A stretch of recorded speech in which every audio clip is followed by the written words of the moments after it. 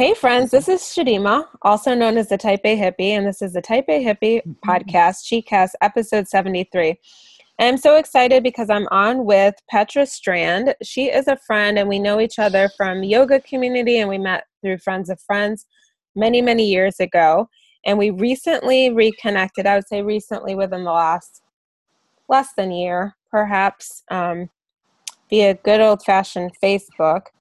And I brought her on because she's an amazing human, and I just wanted you all to hear more of her story. So Petra, welcome to the podcast. Hi, thank you for having me on. Totally. So I was thinking I asked Petra if she would come on the podcast. I was like, I have a social justice podcast. And she was like, I don't really know that much about stuff. And I was like, oh my gosh, whatever. Like looking at her feed on social media, she's very well, well abreast in terms of things that are going on around us. But I was always struck by your empathy and thoughtfulness in considering kind of what's happening.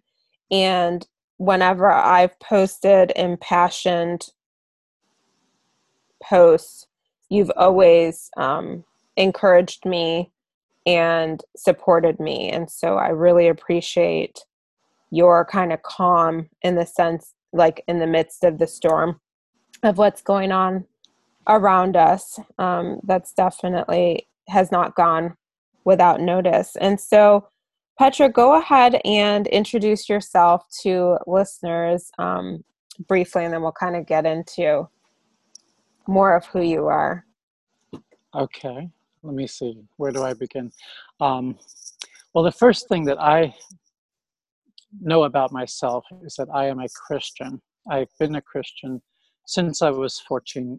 I dedicated my life to Christ when I was 14 years old. And I've been on that path since then. I ended up going into seminary and entering into ordained ministry, and I pastored 3 churches for the past, 25 years. And right now I'm not serving a church. During the course of my last ministry, I came out to my congregation during the last year when I was there in a Presbyterian congregation. I came out as transgender. That was a very interesting time for all of us. It was actually my spiritual journey that led me to that point and to my transitioning to what I feel is my real identity. Sure.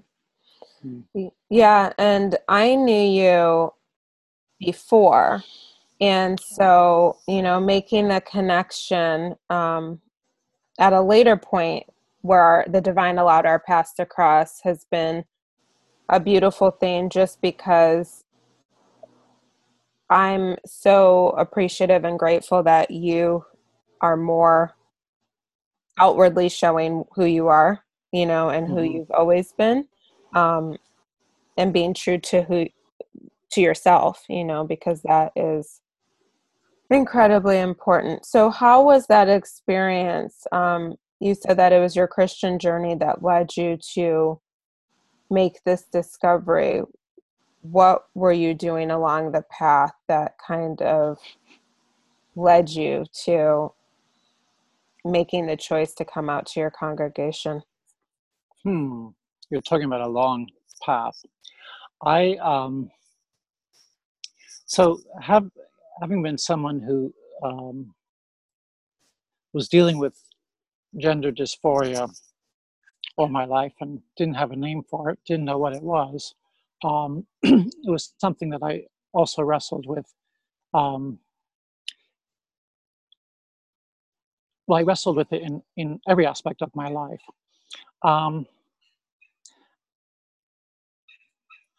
Probably it turned me inward towards spirituality as a way of kind of a refuge from Sure. the outward confusion and difficulty of being not being in your or not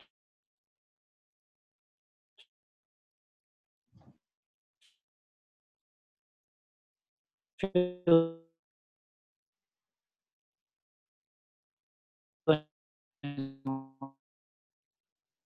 like and became a minister, I became less and less concerned with doctrine per se, and more concerned with Christ as I preached. Of course, I have never become less concerned about doctrine, but I'm talking about where my attention was.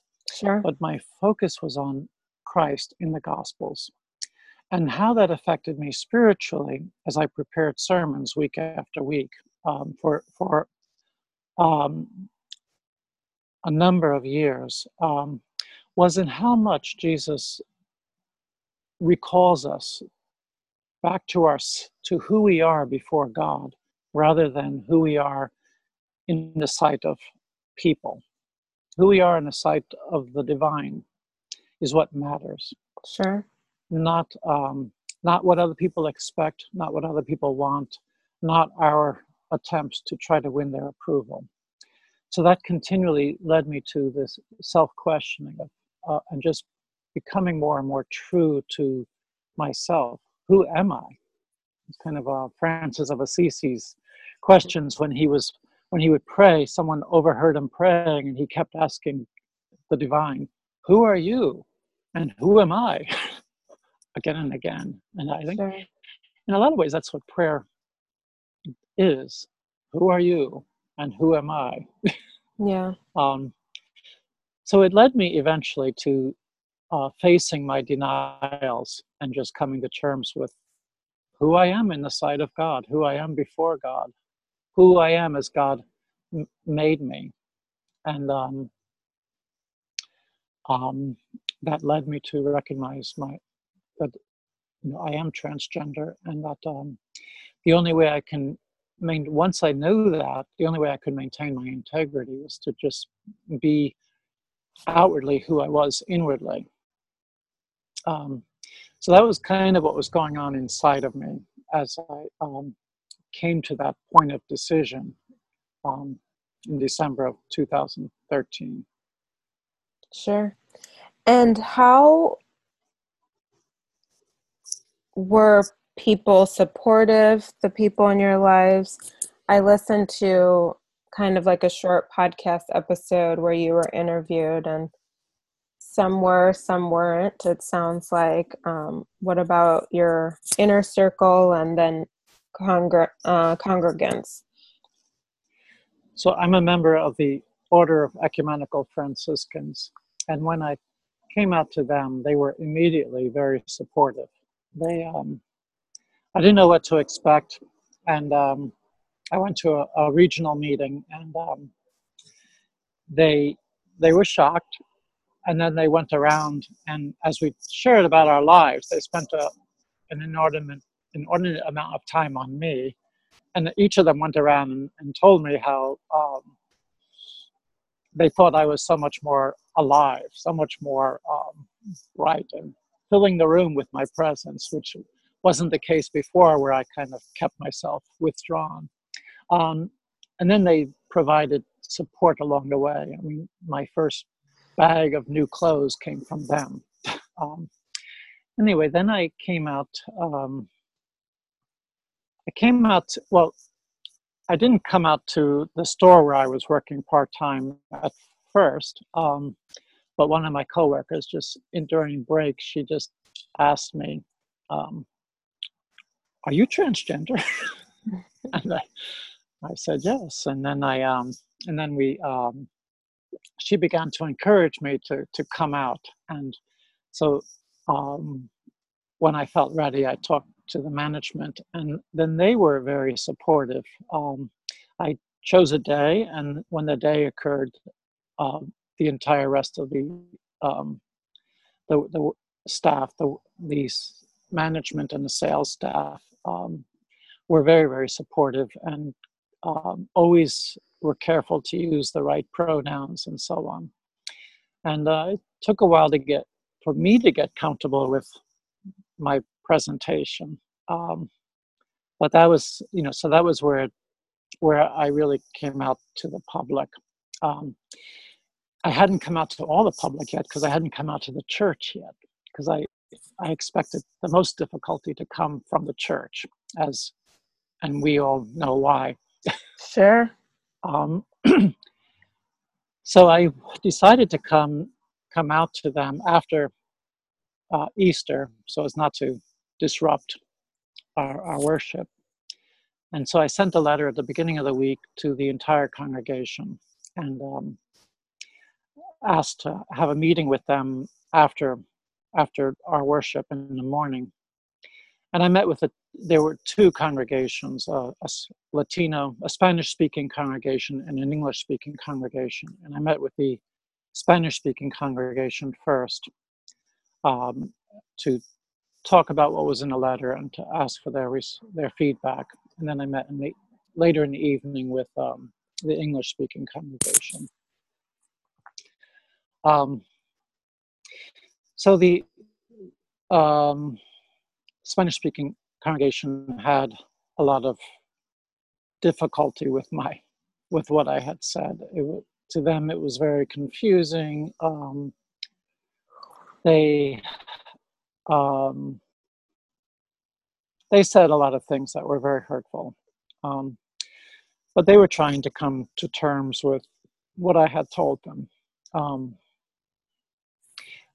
I guess the point is that I survived that hour, and one of my Franciscan brothers came out to join me for the at that point, and then we went out to lunch, and then later in the early evening I met with the English congregation, and they were all very supportive. They also went around one by one and spoke their mind, and they said, every one of them said things that were affirming. Some of them it was kind of funny, like, what took you so long, and we're not really surprised, and some other, but they also said things like, you've helped us, now how can we help you?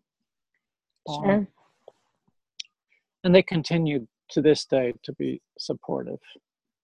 That's awesome. Yeah, I think sometimes I was reading, one of my favorite authors is John Pavlovitz, and he was just talking about how the church has done a disservice to LGBTQ community in particular, and that sometimes while a person is coming to terms on their own with who they are, and then they come out, the family or loved ones or friends are unable to come alongside because they're just getting the information at that point, and they haven't had the time to process.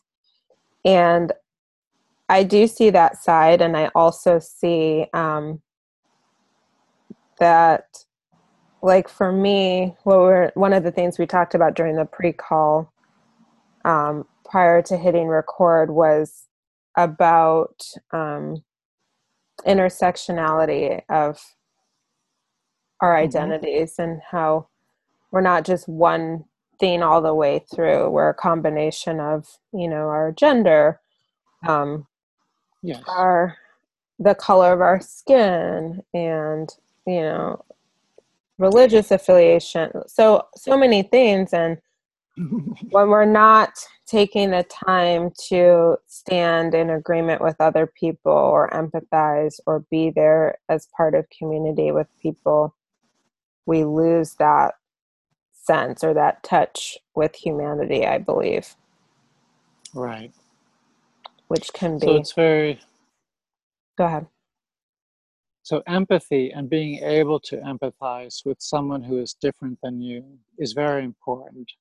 I think one of the most difficult things for people with a gay or lesbian sexual orientation is that other people, since they have not experienced it, they cannot imagine that someone else experiences life differently than they do. And Totally. it's even more so for a transgender person, that someone's inner experience does not correspond to yours. That's the way it is. But Totally. for a lot of people, it's very difficult to make that jump. Yeah. They can put themselves in the other shoes, and then they imagine that, nope, that's not working. And it's like, well, no, because you're not the same person. Totally. I think that's true too for, people who don't identify with binary gender. And also, Yes. Mm-hmm.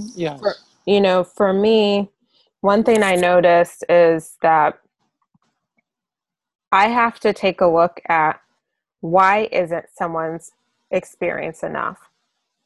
If you, Petra, tell me this is how I feel, if I really care about you like I say I do, I think the Mm-hmm. onus is on me to just believe that what you're saying is accurate for you, right? It doesn't have to become like a debate, nor should it, because can I really debate how you feel? I can't. That Well, sounds right. ludicrous, right? And so if you're telling me, Chidima, this is a problem, or I'm struggling in this arena, or this is how I feel, or this is how I felt since I was born, and I was born as a male, but that's not how I feel. I've had this conversation with some friends, and I'm like, but that's how they say they feel. Like that's who they are. Like I don't know what else to say, because to me, this is not even up for debate. Like I don't even know what Well, else to say, So it's like, well, some people seem to want to just hold other people up to a model of conformity. You need to act this way.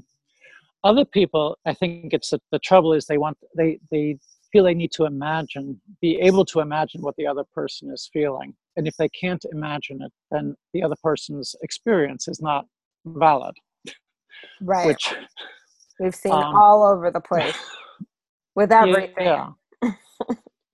But I think, as we mature, we begin to realize that the world is much bigger than our own little um, Sphere. sphere, our perspective. That our world is much smaller than the world of everybody, and it's we don't see what other people see. We don't experience what other people experience, and we don't know where they're coming from. I think what also helps is for people to trust other people's motives. Exactly. You may not understand their reasons, do they have good intentions? um, what are their motives? And if we're not willing to grant that, and we always assume we know what their motives were and they're evil, we can't get anywhere. So true. Very, very true. So Petra, I think that I kind of already told you.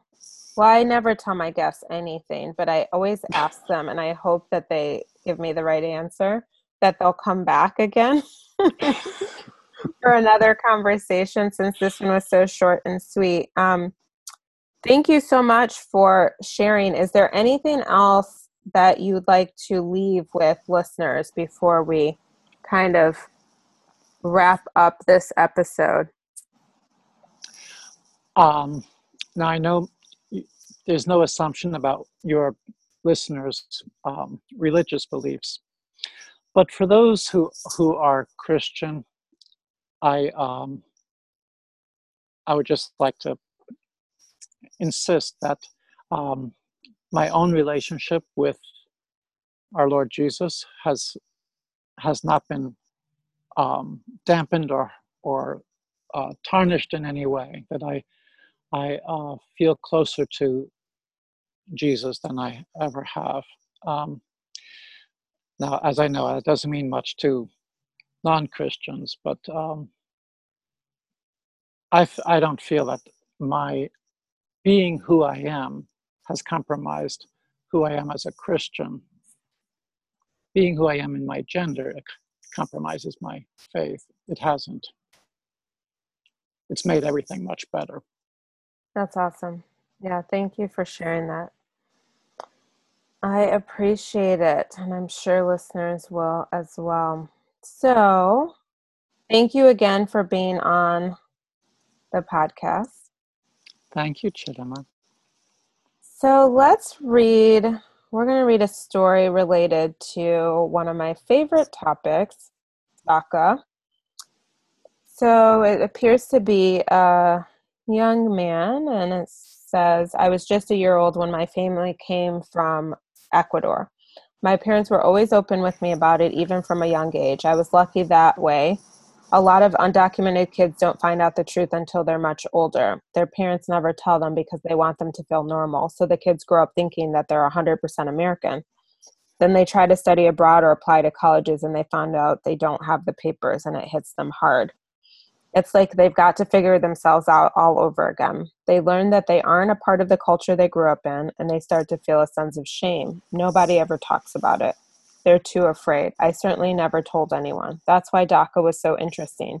It gave us the slightest amount of safety. People started to step out of the shadows and say, I'm here. We began to find each other. Now there's a community, and we're speaking out together. We grew up in this culture. We grew up with the same kids as everyone else. This is our home.